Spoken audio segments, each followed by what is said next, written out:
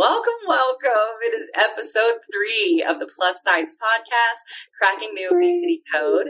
Today we're going to talk about telehealth obesity medication and the death of diet culture. That is definitely Kat and I's favorite topic. So we're super excited to be able to talk about this today. A little bit about our podcast. If maybe this is the first time you're listening, our mission is really to have a lot of education and advocacy around obesity and understanding it as a chronic medical disease. We want people who maybe did not come out of TikTok, which is where our community started. And that's how we got to know each other. We want you guys to know that you're not alone. We want you to know that there are treatments for your disease. You do not have to be afraid to go to your doctor, and things are changing. And we also want you to be aware that it is not your fault. So that is the goal of the podcast. I'm Kim Carlos, and I have struggled with obesity pretty much the majority of my adult life, and also a binge eating disorder from the age of 8. I am taking a GLP-1 called Ozempic, but I also have taken Saxenda, which is also Victoza, and we'll get into all those details at some point. And it has completely changed my life. I have lost 55 pounds, still going strong. I have completely changed my lifestyle because I now feel enabled to do so because the medication has quieted the noise that goes on in my mind, to where I don't constantly think about food, and I'm much more in control of my choices in general. So I choose to exercise. I choose to nourish my body first. These are the things I've been able to do that I've never been able to do before. So we want to make sure you know about these things. So that's my intro. Yay. And our next person, tell us a little bit about you, drive-through Kat. We call this drive-through Kat Carter because I'm going through some struggles with my headset situation. So I wanted to come in scrappy. I mean, we're an early on podcast. You know, I love it though. I think it makes us different. Oh, yeah. What if? Okay. I think I'm going to get a pair of those. Cute, right? But I was really, for our listening guest, I just put on some headphones that have cat ears. And I don't but I don't think anybody else. I love those. I don't want you to feel alone. I also have a cookie headset. Right. So yeah, the other microphone, the other earbuds, everything. They're just the microphone's not as good as this. Right? Yes, drive-through microphone. Great mic, yeah. We're fine. We just want to know, Kat, do fries go with that shake? That is all we want to know. That's it. Right? Exactly. So tell us a little bit about you, Kat, why you're here, why you're passionate about being on this podcast. I do always want to introduce every episode because we are all in the ATL. We're all in Atlanta. Our ATLian. He hangs out with us. ATLian. ATLian. So he's our mascot. That's why he hangs out with us. He's our ATLian. A little bit about myself. I'm going to try to make this quick and dirty, right? So I'm a Midwesterner. I'm originally from Omaha, Nebraska. I love doing a Midwestern accent. It's the best. But I call North Carolina home. I was there for about,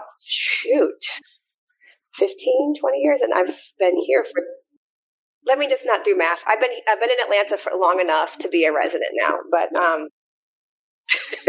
I have struggled with obesity all of my life. As far as I can remember, at least it was something that was always pointed out to me from day one. Excuse me. I've never been small. I've always been I've always been a fluffy gal. And honestly, like right now as an adult into my 20s, I learned to kind of really like it. But I've always been sporty. I've always been athletic. I've always loved to work out. And yeah, I white knuckled and lost weight many times. My first successful diet was when I was 12. Now I'd been overweight before, but at age 12, I decided to, in addition to basketball practices, I would go jogging every night and, do calisthenics and stuff. It worked. And I would say, long story short, I learned that was a way to get attention and love from my mother. So that was, but that's all I'm going to touch on because it goes deep. It goes deep. So, but it became a struggle all my life. Eating disorders, binging, purging, all my life. And I would say maybe even like exercising could have been exercise purging as well. Like if you doing like several workouts a day, which they encourage, but it's a little diet culture-y. But in any case, so adulthood, therapy, Overeaters Anonymous, everything I've learned a lot about myself. And, but that noise, that white knuckling, that binging urge just would not go away. I would, like an Overeaters Anonymous, I would pray away. I'd talk to my sponsor like, I'm having an urge. So I tried so hard. It was the white knuckling. Yeah. So I said, let me try it again, and start taking my health seriously. And what I mean is there's a big point of shame whenever you go to a doctor being obese. Because all they're going to do is tell you, well, that's how my experience was. All they would tell you is just push away from the table, stop eating healthy, work out. And that's another thing too. Like a lot of doctors have just been just disrespectful to me. Like, oh, how's working out for you? Well, jerk, I've been working out since I was 8. Okay. Like I've been playing sports and running and everything else since I was 8. So you know where you can stick it.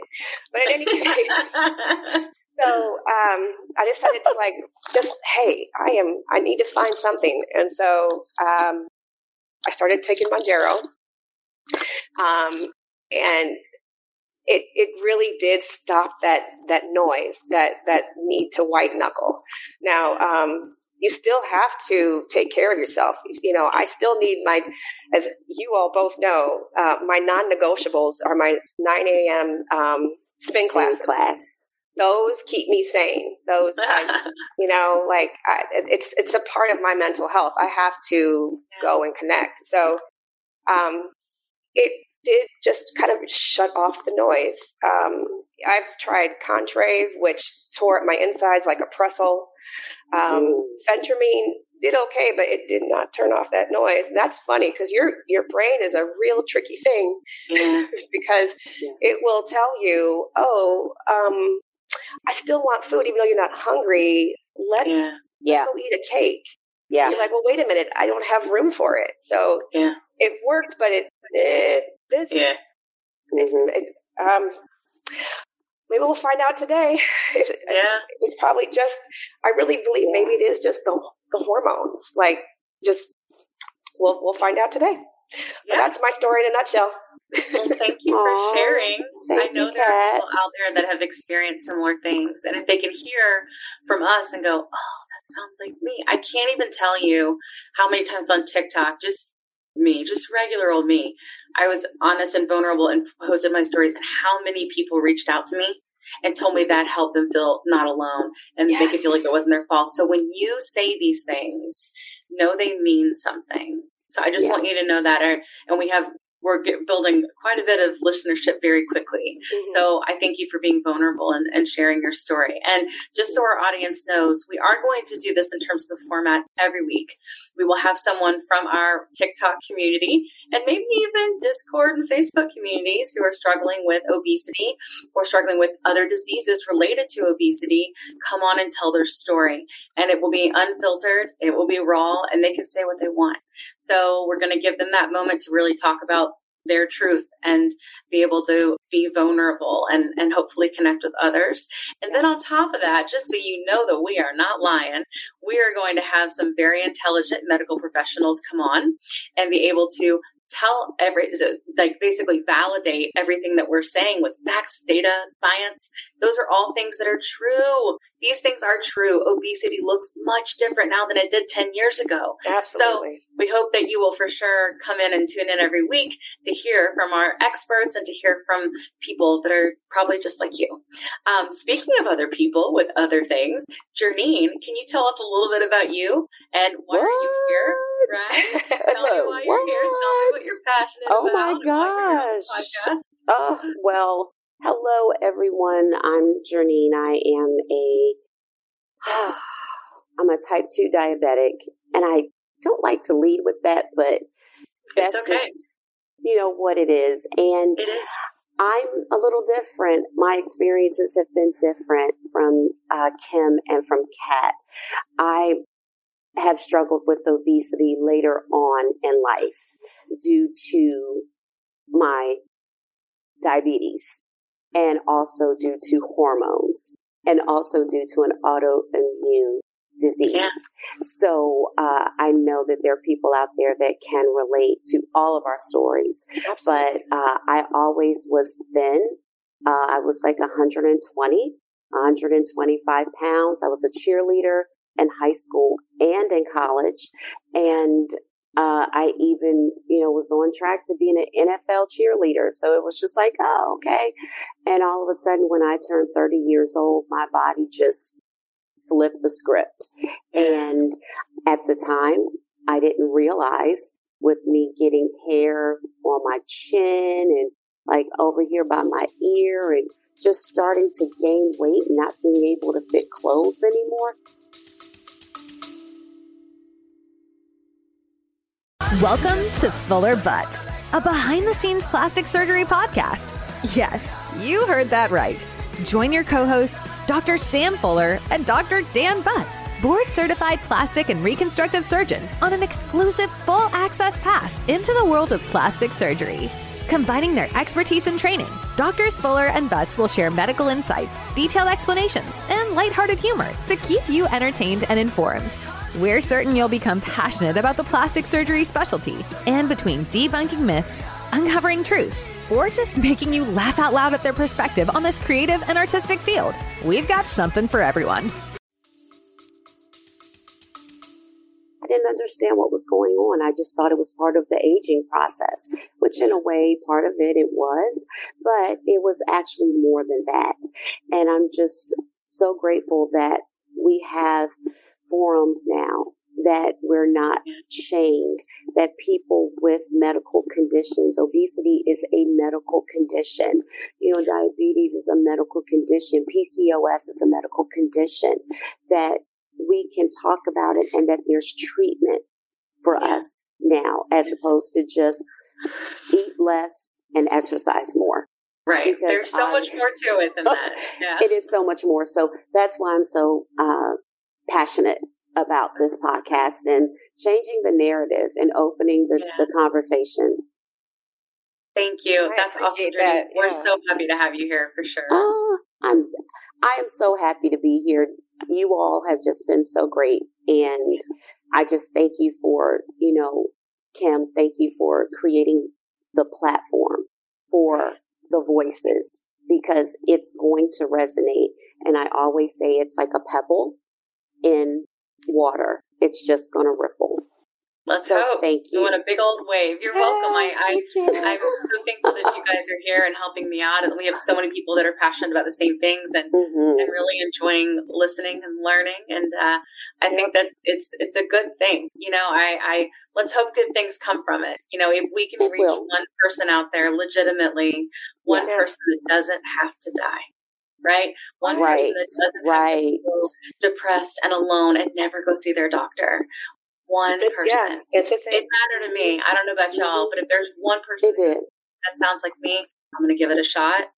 That would throw me to no end. And I'm just going to keep thinking that person's out there. You know what? That and when you get to your doctor, don't be afraid to ask for help. Yeah, we're going to talk a lot about that. Advocating for yourself. That's right. Speaking of doctors. We have so excited. So, without further ado, here we go. Hi. Well, hello. Hi. She's in person. I'm so excited. One of our most favorite doctors on TikTok that we follow. She thinks of things very holistically. So we have a lot of questions for you today, and we're so glad that you came here and you're willing to help us learn and our audience learn. And before we even get started, why don't you tell us a little bit more about you and your practice and how you go about things?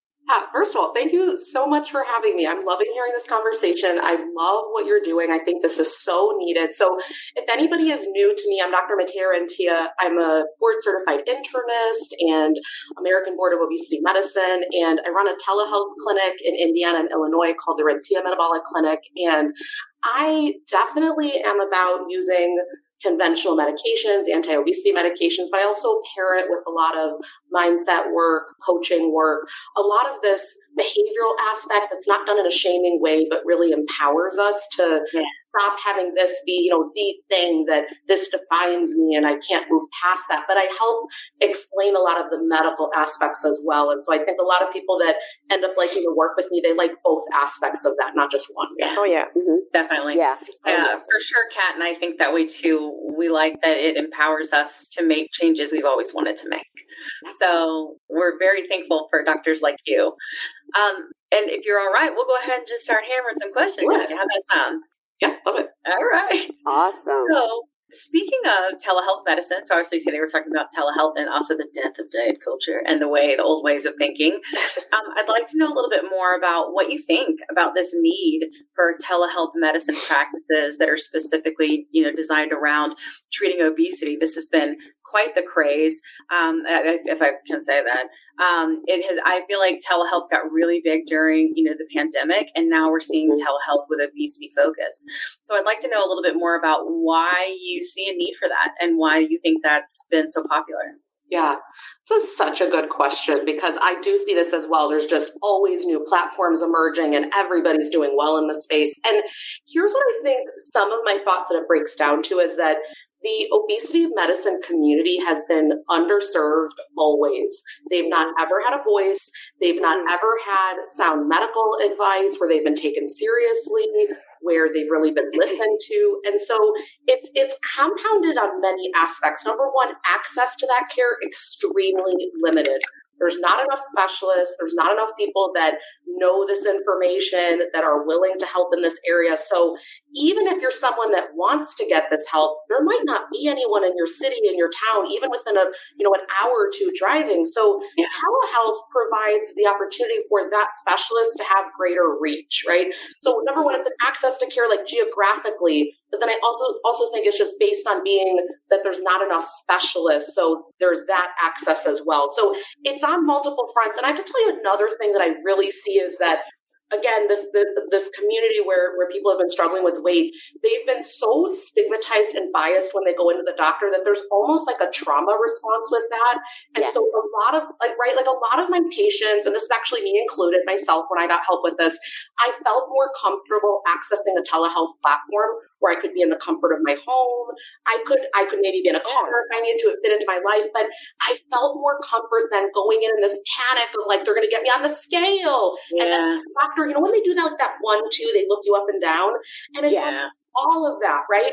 And again, I think we're getting better at that. I think we're educating more, but unfortunately, there are just a lot of medical providers that are not up to speed as far as this being a chronic medical condition and how to help and how to recognize their own bias and stigma. Like I even had to realize this and work on it. So all of that together, I think the telehealth platforms are just perfectly served to help this area.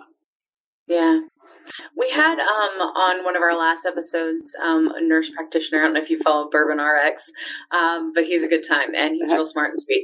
And he came on and was specifically saying, like, when he went to school, that they were just like, hey, like obesity, if you have obesity, you will eventually get diabetes and you will eventually have a heart attack and you need to diet and exercise. That they didn't really go into like, more detail on a very complicated disease. And then he really kind of had to, learn a lot of that on his own and evolve on his own, So, it's not taught. There's not the time in the curriculum because there's so much other stuff you're learning.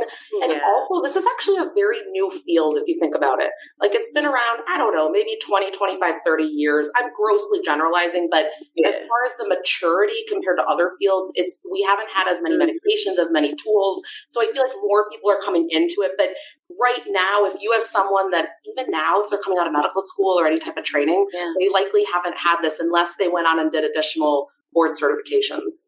Yeah. Oh, that's so interesting. Yeah. So, Kat, I believe you had a question. I do. So there's a lot of information in the news and a lot of misinformation, and around what is FDA approved. So, for example, like say Victoza versus Saxenda, Ozempic versus Wegovy. could you set the record straight and give us what are the differences? Is there a difference and how they're marketed or packaged?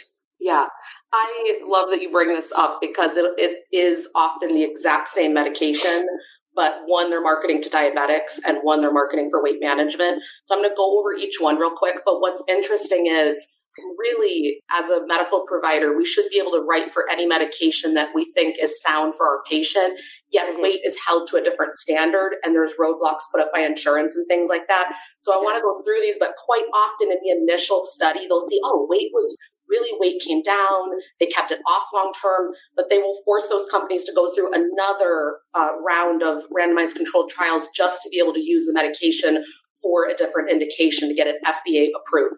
So the only difference is it's going through trials, it's going through doing things like that gets that label that it's FDA approved. So let's take, for example, the first one you talked about. So Victoza is the same thing as Saxenda. The generic name is liraglutide. Again, Victoza is used for diabetics. Saxenda is used for weight management. And so if you have one diagnosis, you'll get this. If you have the other diagnosis, you'll get that. Again, usually very much so interchangeable. What they usually do, though, there's a slight dose difference. It's very, very minimal, right? But one might go 0.4 higher, so just there's slight differences like that, but it's the exact same medication, exact same side effect profile, all of that. They just went back and did testing to get it FDA approved for weight management. Same thing with Ozempic. So Ozempic came out first, then we sit there and get Wegovy. Again, same generic semaglutide, but one is for diabetics and one is just for weight management. But again, you could really use it interchangeably, right? But it's an insurance thing where it comes down to. Yeah. Yeah. Interesting. And that explains why it's, so many different drugs and in this drug class, and it's confusing because not that many, right? No, we may only have 15, but I had a question for you. So last year, as we know, a new GLP class of medicine came to market, Mounjaro, which I am currently on Mounjaro. And how different is Mounjaro from the other drugs in the GLP-1 class? And, can you talk to us a little bit about the marketing and the savings card aspect with that? And lastly, is that the new standard for drugs that come to market? Because Mounjaro has just shattered almost all the sales records of any drug ever made. Yeah, there's so many good questions here. So if I don't address something, let's tell me to come back to it. Sure. Hi, then. It's okay. We can here. Okay, let's start out with, first of all, I'm very excited about this medication. So Mounjaro, again, the generic name is tirzepatide. I like to say all the names because I want everyone listening to be fully educated on, okay, this is that, and it's the same, and I know what to ask my doctor about. So you get to marinate on all the different names. So again, Mounjaro is tirzepatide, and it came out being FDA approved for type 2 diabetics. Now, what ended up happening is we saw, oh my gosh, in the trial, they had amazing weight loss, right? So we saw that this 20% total body weight loss, which is coming close to what bariatric surgeries do. Yeah. So often bariatric surgery will kind of start in this range of 25 to 30% weight loss. Again, different numbers for different procedures. But so it's rivaling what we can get done there, yet it's non-invasive in the sense that, it's a sub-Q injection, but you're not having to go to the OR and get a surgery done and have all that. So number one, the percentage is amazing. How is it different than the other medicines? So if we take Saxenda or we take Wegovy, things like that are GLP-1s, they're just a GLP-1. Mounjaro is a GLP-1 plus GIP. So I want you to think it acts in two different ways. So I like to grossly generalize, think two different gut hormones. Again, we can use different names. I like to just keep it basic when I'm talking about it. So it has more effect than just a GLP-1, right? So not only that it's doing more things, but we see a higher weight loss percentage. So with Wegovy, just GLP-1, we can see about 15% total body weight loss. With Mounjaro, over 20%. So what I like to do when I have someone in front of me is look at, how much weight are we trying to lose? Roughly where are we headed? I don't set goal weights. I think that's very triggering.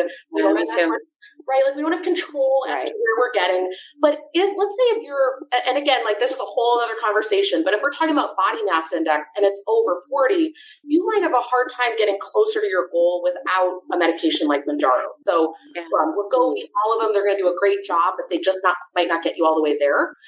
So it's very exciting. Now, what's been the problem? It wasn't FDA approved yet for weight management. That's coming. That's going to be coming soon. Right? They've already done the trials. So what ended up happening is months ago when it first came out, it's very standard with these drug companies. I've seen this with everything, with inhalers, like you name it. They'll have a savings card to try to promote it, right? They want people to try it. They'll often give doctors' offices samples. They'll do coupon cards. Like this is not new to Mounjaro. And so people had this card and they were getting it for $25 a month. If they had insurance, and this is amazing. Well, the cards run out, right? And that's coming up here in the coming month. And so then people are in a position where then you run up against the stigma and bias and insurance companies saying that this is aesthetic. It's not a medical condition. They're not going to cover it. And so in those scenarios, I really recommend that people work with the doctor because we have other options, even if your insurance is going to say that it's a plan exclusion, meaning they won't cover it, period. There are generic oral options and other things that we can do. So I just say really work with the medical doctor. Don't let this be the part where then all the weight comes back on. We want to prevent weight cycling. But it's been amazing. And I hope that more people are going to be able to get on it here when it's FDA approved. What was the other thing you asked me? Because you asked about the cards. Yes. And you've actually done very well. And it was just the last part, which was with the savings card and the way that Mounjaro has been marketed. We've been seeing the television commercials on heavy repeat. Is this now the new standard for especially any other GLP drug, or do you think it's the new standard of how drugs will be introduced to the market? I mean, so it's how they've always been introduced, but what's happening here is that you have a tremendous amount of the population that qualifies for this. So just to give you numbers, if we took like the U.S. population, about 40% will have the clinical diagnosis of obesity, 70% meeting overweight criteria.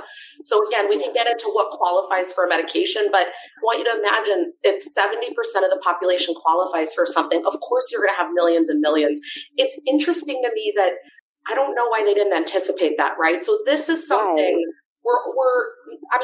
we can talk about drug companies all day long, but I think one of the starting places that all this conversation needs to go to is you at your workplace getting your workplace to agree to cover medications.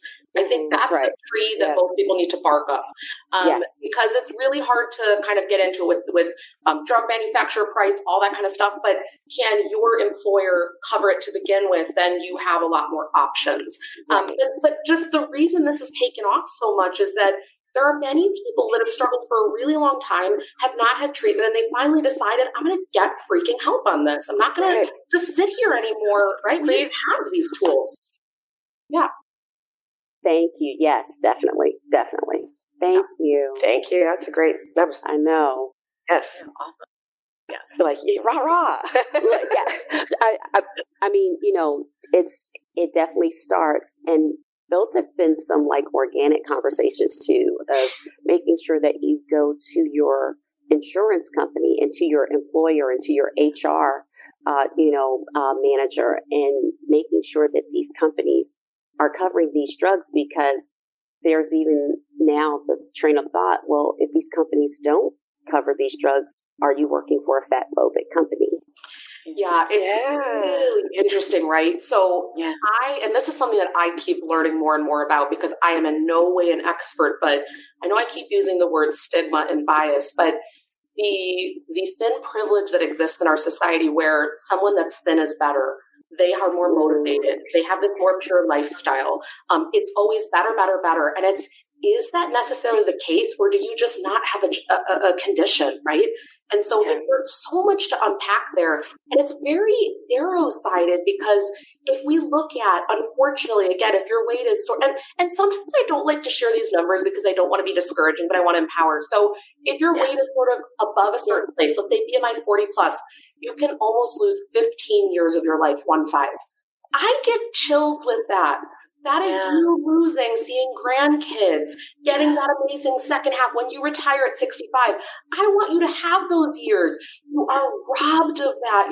We know there are 13 kinds of cancer that occur with, sometimes if the genetic, if the metabolic health is in the wrong place, 13 different kinds of cancer that can develop. A lot of them also, and I know we probably have men and women listening, but a lot of them, the female gynecologic cancers, uterine cancer, there can be breast cancer, we could go on and on. So the point is this, there's a lot at play here. And often when people are not covering the medications, the employer, the insurance company, they're only looking at right now today. But can we think about 20, 30 years down the road? Because that's what I care about. I care about your whole life, not just a year or two. Yeah, right. Absolutely. Awesome. It also could be a less of a drain on, say, medicine later on in life with these obesity-related conditions. So you're saving the greater good. Yeah. I don't remember the exact numbers, but I remember when I went through boards, I learned about let's take the Medicare population. So 65 and over is typically when people go on Medicare, that if we were able to help with weight better, we would be saving billions yearly in that population. And so ultimately, if we would treat it, we would save exponentially. I mean, I don't remember the exact numbers. I wish I did, but it was so... I'm sure they're vast. It was so powerful, right? Yeah, for sure. Yeah. That's a big push too. So this is what I just want to open up, where can everyone do advocacy work? It's to get Medicare to approve covering these medications, because Medicare sets the standard that a lot of other insurance companies follow. So it might feel random to you. A lot of people that are on the medications are younger, maybe they're caring about fertility, there's a lot that's going into it, but care about everyone, because a lot of the time, 65 and over Medicare, they're going to be the reason that other insurance companies aren't covering it. So there's a lot that goes into this conversation. Yeah. At the end of the day, I think it's unfortunate that we don't just view this more as a medical condition and that we give people access to care for this. Yeah. I totally agree. Yeah, I mean, that's for sure one of the reasons that we're doing this is it's this conversation is so much bigger than a 3-minute TikTok. Absolutely. Yeah, right. It's bigger than a reel. It's bigger than a short. And so that's why we want people to understand that there is actually science behind this. There is, and I really hope, I'm a little bit of an optimist sometimes, but I really do hope that this is a way of addressing more proactive medications as opposed to always reactive, which is what I feel like our medical system does, at least here in the States, is it's always let's wait till you get there. And there was someone on TikTok, and I always forget his name, but he's fabulous. And he's a type 2 diabetic. And he doesn't struggle with obesity, but he empathizes and understands the power of these medications. And he was saying, it's almost like you go to your doctor and you say, and they test your A1C, right? And you're borderline. And if you had cancer and you went to your doctor, it's almost like they were saying, oh, you don't have enough cancer yet. Yeah. How's that when you have more cancer? And then we'll treat your cancer, right? You don't look at any other thing like that, but yet we're looking at that with obesity, which we know is something that's chronic, and we know it's a disease, and we know it needs to be treated. So I think, go ahead. Yeah. I was going to say, Kim, you bring up something really good, which is we know from studies, the earlier you can intervene, the more likely you are to actually be able to effectively treat it and maintain it. And so I always say, everyone, if you look at, I find the online community fascinating because I'm just sitting there looking at it, right? But a lot of the time people will kind of say, oh, that person only needs to lose a few pounds, and they marginalize that person. First of all, let's not marginalize anyone's experience anymore. You have no idea. You don't know, looking at people, what their BMI is. You don't know their medical history. So my point is, sometimes if we could realize, why do things need to be at the complete extreme for us to intervene and to do things? Yeah. When we know sort of what things look like, why can we not have that conversation as well? So it's everyone's story is valid. We don't need to burst. We just don't need that anymore. It's the saddest thing in the world when that happens. Yeah, I totally agree. I mean, I'll tell you, even so much of this has been a learning experience for me, but even sometimes I would see thin people taking an injection. What appeared to me is to be a thin person, because my perspective of what obesity looks like is very different, right? And I would go to comment, what are you doing, honey? You look great. You see, and then I would go, I don't know shit about them. I don't know their life. I don't know their business. Like, what am I doing? That is not, and I wouldn't want someone to do that to me, you know? So I catch myself. So I was like, I'm going to behavior change that way too. Like, I'm not going to be going in and making hate comments or anything like that, you know? Right. So I feel the same. I think we have to quit looking at people and thinking, you know, that, sorry, I'm getting a virus protection thing popping up. Shut up. know their business. We don't, you know, and it's very easy to do on, you know, really any social. But yeah, I completely agree. I have a hot seat question for you. You ready? Let's do it. So my question is, oh, you froze a little bit on me. Oh, everybody did. Is everybody still there? Yeah. Yeah. Okay. We're here. It was my virus protection. Okay. So I have a little bit of a hot seat question. I would like to know, we've seen some things, we've talked about death of diet culture today too, right? About how it's very restrictive and how it just doesn't work for everybody. And for me, it was like, as soon as I would diet, I might lose 20 or 30 pounds. But at the end of the day, it always came back and then some. Always. Because it wasn't sustainable. The thing is there are certain diets out there, and one of the largest ones I would say is Weight Watchers. Been around a long time, very much I think tried to have a probably livable type of diet, but to me it was still a diet. And to me, I actually have a lot of trauma around my repeat interactions with being a Weight Watchers customer, if you will. And recently we have seen that Weight Watchers has actually purchased a telehealth obesity practice, right? And we don't have to go into like details about what that is. People can Google. But I'll tell you where I'm afraid of. One, I want to know what you think. And two, what I'm afraid of is that diet culture, which is just, in my opinion, tanking. We're all realizing that just is not the way for the majority of the people. Majority. Right. And because there's data for days to back that up, right? So I am concerned that they're going. I can't decide if it's, hey, we see the future, and now we're going to move that direction, you know, and so that with Weight Watchers buying them and being able to saying that their messaging is they want to be able to prescribe Ozempic, or if this is Weight Watchers coming in and this is their retirement plan, right? And you know, focusing on this and pushing their Weight Watchers prescriptions, you know, like maybe both. Yeah. Retirement. Yeah. It's freaking me out a little because I hate to think of all of us that have gotten so much care and concern and seeing something that works for once in our lives for a completely different life change, right? Being tainted by diet culture. And I have like all like feels about that. So I would love to know what you think, especially considering you have one. So. I will say I have not ever addressed this before because there's just so many angles on it. Let me start with this. Number one, I agree with you. We just know that diets don't work. So let me define that for a second for people. Yeah. Because people are like, what do you mean? Because if I'm going on a weight loss medication, again, one of these anti-obesity medications, you are changing things. So isn't that a diet? Okay, let's have a talk about what that means. Diets in the conventional sense over the past few decades have always been stick to this exact calorie number, count these exact points. You follow here's the meal plan that no matter what your preferences, religious, cultural, ethnic upbringing, none of it, just you're going to go ahead and follow this, right? So it's a rigid thing that has like no allowance for art if you're hungry or not, what your body's doing. It just has no relationship to that, right? So I think this conversation really shows that the future, it's really in not ignoring that this is actually a medical condition and that there are potential treatments for it. And it just can't ignore the evidence base anymore. Like the literature exists that, I mean, I've said this number before, but like only 5% of people can lose 20% of their weight with lifestyle alone and keep it off. Most people, it's going to be about 5 to 7%. So if you are in a larger body, which maybe many in the community, depending on where you're at, it's not unreasonable for you to maybe want to lose more than 5-10%. So I always say, take your weight, move the decimal point over, that's 10%.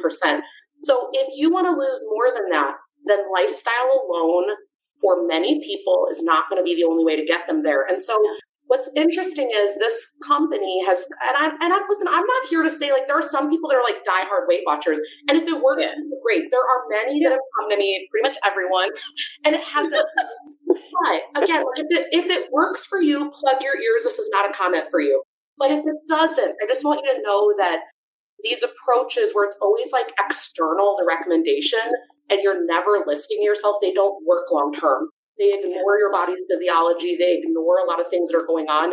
And I think that they probably see this. It's like, we can't ignore what's happening here. People are being helped. There is evidence. And I don't know what direction either of those companies is going to go. And to speculate.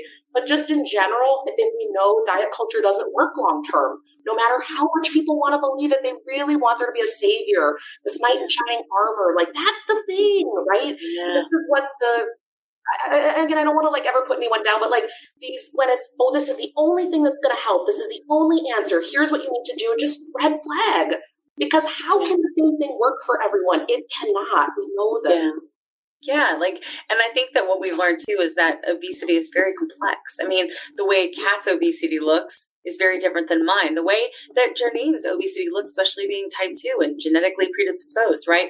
It all looks so different, So, but yeah, I think I hope that is not a trend that we see, or if it is a trend, that it's a positive one and that we're steering in a better direction. Like for me, and this is just like personally taking this medication, I just was like, I am going, and again, I was able to gear shift, right? Like that's what allowed my brain to do, is I was able to say, I am going to nourish my body first.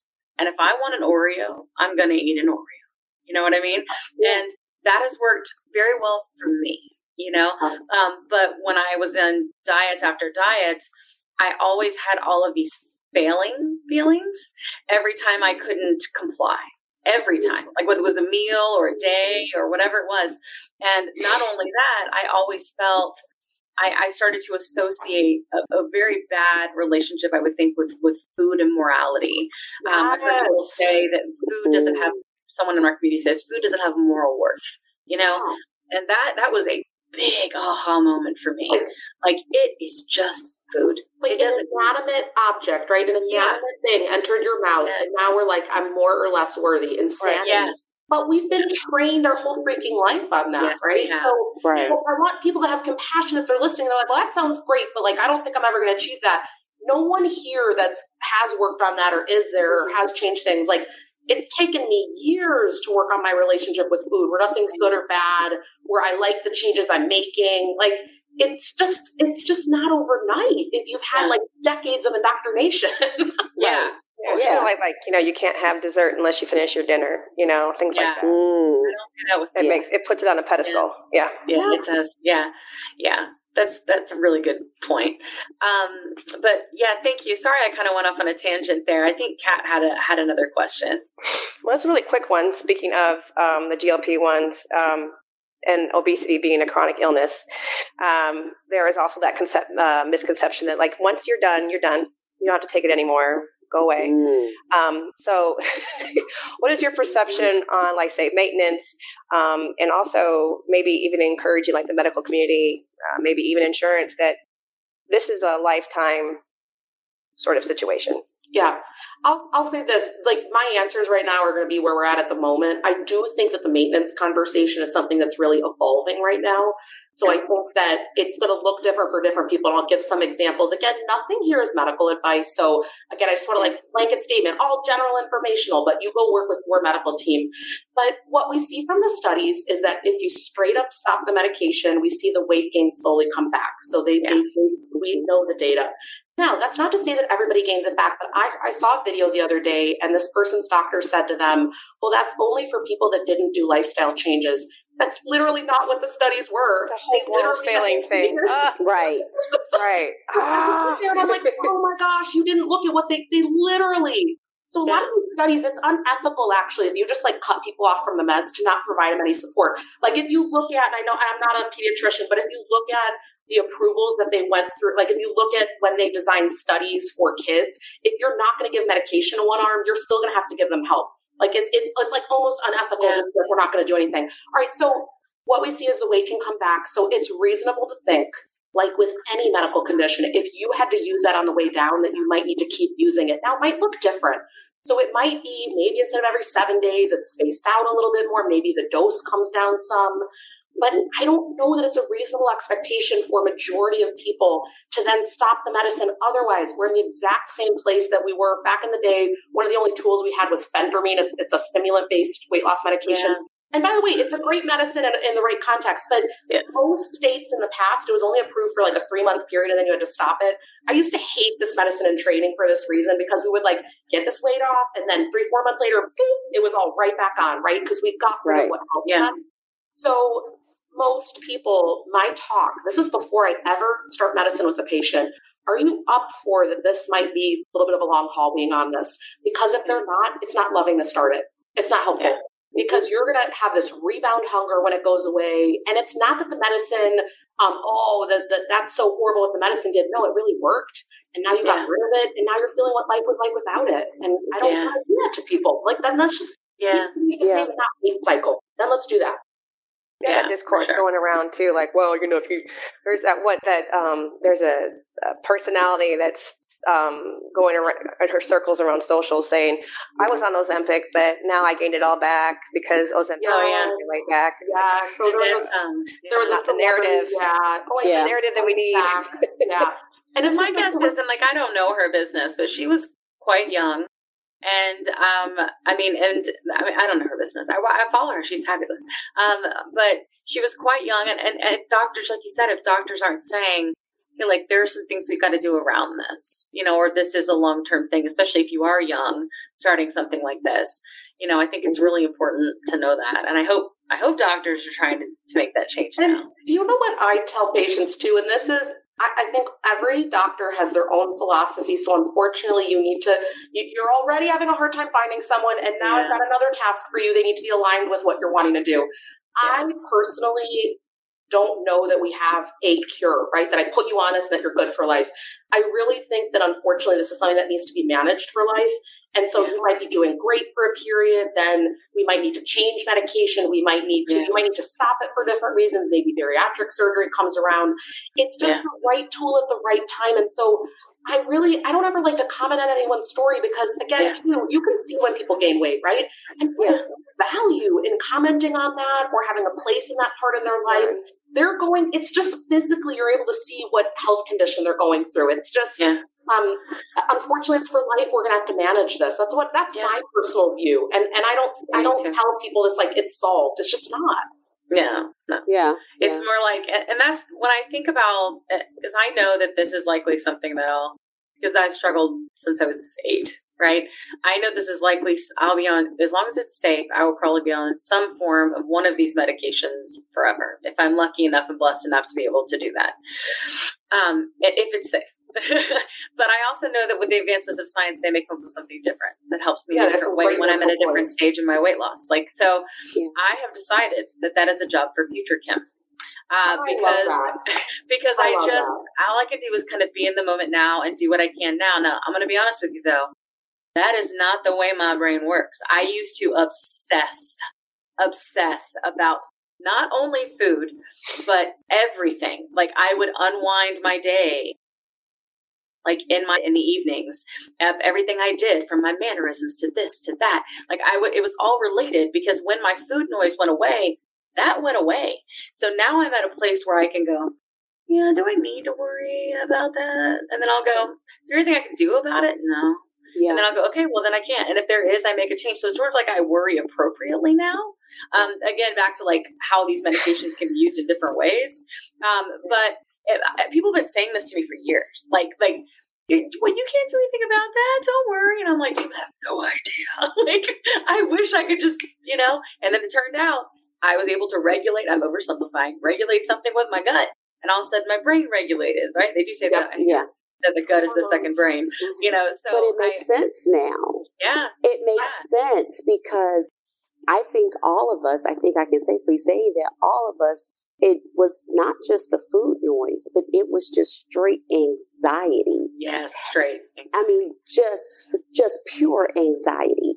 And now, and especially with my occupation, I'm a flight attendant. So if we have a delay or something like that, before I went to work, I made sure that my lunchbox was packed to the gill because I wanted to make sure I had food because that's what we were taught. But I, understand that. But the anxiety piece is gone. It's like now I feel like I can live. That makes sense. Yeah, it makes sense to me. Extreme. But it's like I can enjoy my life. Like you're like accessing the next level, right? And that's what I think people think. They think they're just going to get out of medicine. It's doing everything. You're then able to do the other things that you need to do when you were so preoccupied before with everything else. Right. Yeah. And in white, not gold. But we did lose visual, just Yeah, you know what? We can hear you, though. Lost a little bit. Can you see me? I can hear you. We can hear you well, though. So you know. Okay. Sorry. We have a magical voice. It's okay. We keep talking. We're going to have this on audio podcast, too. We know what you look like. Look. Ask what you want. Okay. Well, thank you. Well, my question to you is, and we want to ask about the shortages, which has been a cause for a lot of anxiety, a lot of stress, and I dare say some trauma every month of trying to refill these medications in this GLP-1 drug class. So do you think it's because of the media, the celebrities using it, or, just people just wanting to lose 10 pounds? And if not, where is the demand coming from for this drug class? Yeah. First of all, I don't think that it's all people just trying to lose a few pounds. I think it's like we talked about before, that just a really big percentage of the population qualify. And I feel like in the past year, it's finally just become public knowledge that this medication's available, right? It wasn't like gate kept in some little community. It started to, everyone wants to blame, TikTok and big things like that. But people have just become aware that there's effective treatment there. And as far as drug shortages, I mean, that's a manufacturer problem. Because if you look at, again, I won't get into all the specifics, but certain ones, they would prioritize one medication over making another. Again, it would be the same medication, but they get to choose what line they would make more or less of.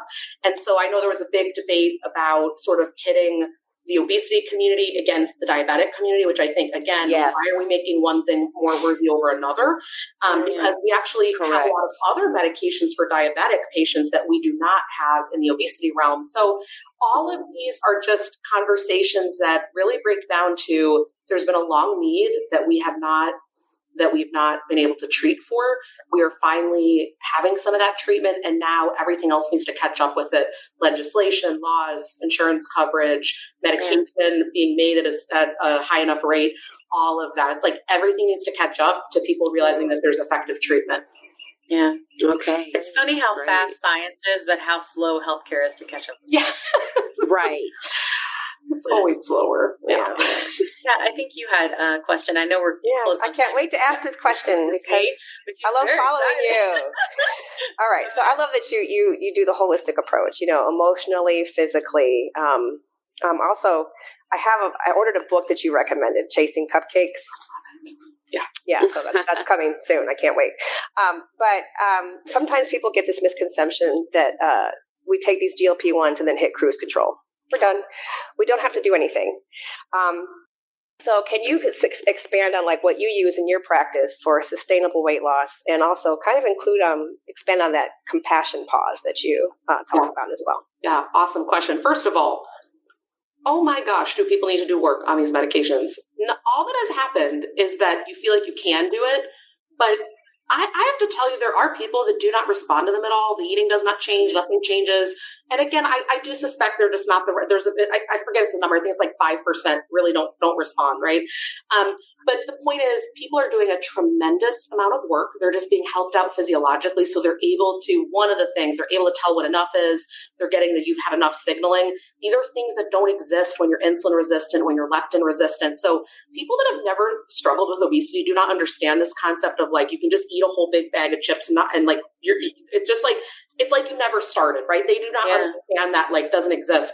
So they're doing a lot of that work. And then what was the second part of your question? You were asking about the compassion pause, right?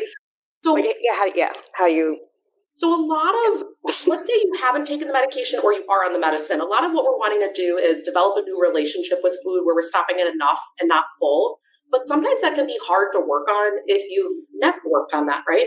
And so one of the tools that I came up with Carrie Williams, it's called the compassion pause. And I'm going to tell you real quick what it is, and it takes a long time to implement. So don't think you're going to hear it and be like, and then I did it and it was good. But basically, when you notice, maybe you're in the middle of a meal and you're like, I think I'm good. Like I'm actually satisfied, but I want to keep going because it tastes good. Or it's at night, I'm not hungry. I know I'm stressed, I'm tired, but I want to go eat. So you have an urge, right? You're not physically hungry. If you're physically hungry, please go eat. But if you're not, then I like to use what's called a compassion pause. So we're going to physically pattern interrupt in some way, either leave the room or put the fork down. But like something needs to like break the circuit that like, okay, hold on, I'm going to take a second here. And part of this compassion pause is you ask yourself, what do I really need right now? Because you're not physically hungry, like a boiled egg, a cheese stick, things like that won't solve it. Yeah. And what am I really hungry for? What's actually going on? And you could be like, I'm actually really tired. I'm annoyed. I'm irritated. Some of us, especially if you're a woman, you're resentful at the end of the day, the second load that you're carrying, that you're having to do all the housework, all those things.